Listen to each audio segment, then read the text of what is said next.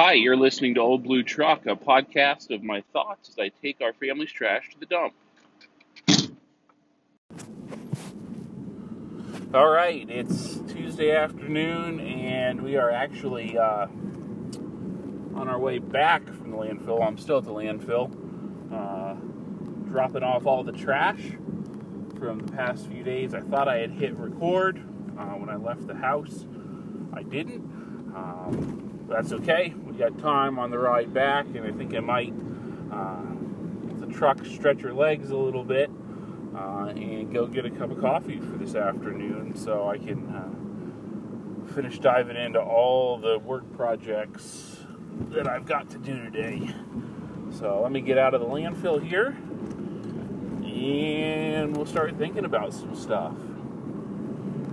All right, so I've been thinking a lot lately about starting new things. Maybe because we've got a new baby, or because we're in the middle of starting some new projects. We're doing some new stuff at work. But I've been thinking a lot about, I think, how hard it is to start something new. I remember when we first had, or were first expecting our first child. And so I'm somebody who likes to be pretty well prepared. I like to know what's going on. I like to have a plan. So our first child, I read like 40 different books on how to take care of a baby. Like I was ready. I could swaddle anything. I could put a diaper on anything. Worst case scenario, like I read some books and watched some videos on how to deliver a baby. We took all the classes that we possibly could at the hospital in preparation for having a baby. In fact, I felt so prepared that at one of the classes where they had one of the labor and delivery nurses from the hospital come in to answer our questions, my question was simply, if I deliver this baby in the parking lot before we get inside, do we still have to pay for it? May have been a little obnoxious, and if you were wondering, the answer to that question is yes. You still have to pay for the baby, which seems, a little extreme to me. It seems like there could be some sort of discount for delivering your own child in the parking lot of the hospital, but I guess I don't get to make the rules. And so I'd done all of this preparation to have a kid, and then you actually have the child. And I remember when they discharged us from the hospital, and we had gotten a little bit of a reprieve because we stayed in the hospital like an extra 3 days because our first child had jaundice pretty severely, and they had to put her under the lights, and she had to stay in the hospital. So it wasn't like we had the baby and like a lot of people go home the very next day. And so it was like a Sunday night, and they came in at 8:30 and said, all right, you're going home, which we were not prepared for, because they said, well, you go home Monday morning or Monday afternoon. So we get everything in the car, figure out how to strap the kid into the car seat for the very first time. And as we're driving out of the hospital, the thought that is running through my mind is, are they seriously going to let us leave with this brand new baby human? Despite the fact that I had done all my homework, all of my preparation, that I had taken all of the classes that were available, it was still super terrifying to start something new. And I think that feeling is unique, not just for those big moments in our life where we start something new, for example, like having a child, but for all those other things where we do something that we've never done before. Maybe it's a hobby or a physical activity, or even something as simple as trying a new recipe or a new kind of food for the first time. It's a scary thing for us to try something new. And so I've been trying to sort of examine my thought process and ask, why is it such a hard thing to try something new? And I think probably the big thing that a lot of us have in our minds is that we're just afraid to fail, right? It's a scary thing to put your heart into something and then not have it turn out right. And so I think sometimes we have just simply a fear of failure. I think sometimes we're simply just lazy, right? It requires new work. It requires us to be uncomfortable in order to stretch ourselves to try something new. It requires us, in some cases, to be vulnerable when we try something new, to expose a part of us that maybe we care deeply about, and we feel like if we share something we care deeply about with others, maybe they won't treat it well. So I think there's an essence of we like our comfort, and we don't like our comfort being disturbed. And so if we're comfortable, I think it's very hard for us to try new things. But I think it's important for us to be uncomfortable, because that's how we grow. We don't grow and we don't change and we don't get better if we first don't have the struggle of being uncomfortable. I remember I played basketball in like 6th and 7th grade.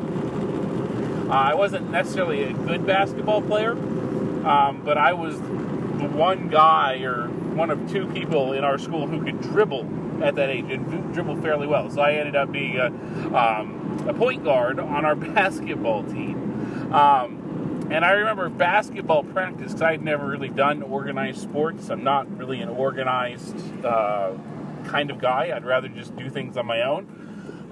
And so I remember the first 2 weeks of practice where we just ran and ran and ran.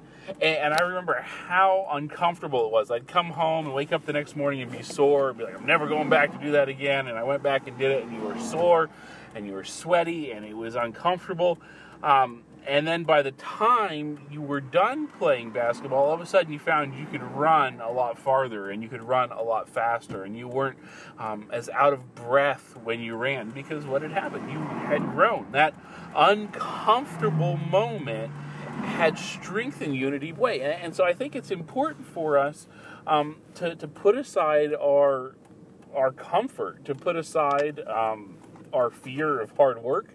I think it's important for us to not worry about failure. Yes, failure happens, but oftentimes we learn a lot through failure as well. And I think the other thing that we struggle with in regards to trying something new is that maybe we just don't want to be bad at something. So, for example, if you're saying, well, I'd like to make a kitchen table, and you start looking at all the people who have made kitchen tables. You find them on Instagram or Facebook, these craftsmen who are making these amazing looking kitchen tables. And then you say to yourself, well, there's no way that I could make a kitchen table that looks that good. And so you don't. And the reason that you don't start isn't because you can't do it.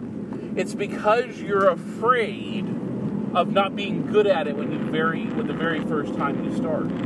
And one of the things I think that it's so important for us to realize is that in order to be good at something, we have to be bad at it first. And in our culture, we're so used to seeing the people who are incredibly good at something, whether that's art or music or business or some kind of craft or some kind of manufacturing, making something, and you look at that and you say, that's amazing. But what we don't see is all of the years and all of the struggles where they were incredibly bad at it, where they struggled with it, and they worked at it, and they learned and they grew through that struggle. And so I guess what I would say to myself, and this is something I've been reminding myself of pretty regularly, is that in order to be good at something, you first have to be bad at it, right? The only way that you get good at something is through practice. And so when I thought about starting a podcast,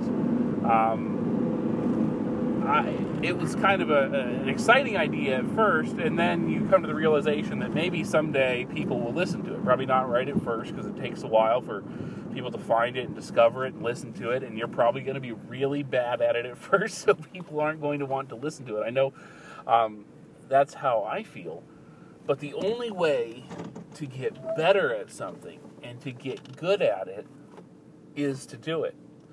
So maybe, and here's my thought and my challenge to myself, is just find something that you really want to do, something that excites you.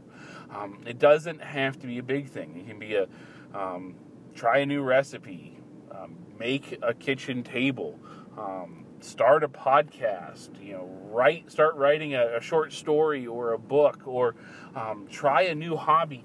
And rather than being intimidated because you don't think you're going to be good at it at first, just start and realize that in order to be good at something, you've got to be bad at it first. And what you'll find is that when you're finally good at it, it's going to be incredibly satisfying and incredibly wonderful because you put in the work to get good at something. So that's my thought on the way home from the landfill today. Actually, on the way home from the landfill via Dunkin' Donuts. So I've still got a lot of stuff to get done today. A couple of new things that I want to start that I've been procrastinating on. Because, once again, it's hard to start something new. So I'm going to go get an iced coffee because it is 9,000 degrees out and 400% humidity. I know neither of those are real numbers. I'm just telling you how my body feels. So I'm going to get some iced coffee, and then I'm going to get back at it. And I challenge you to do the same thing. Thanks for listening.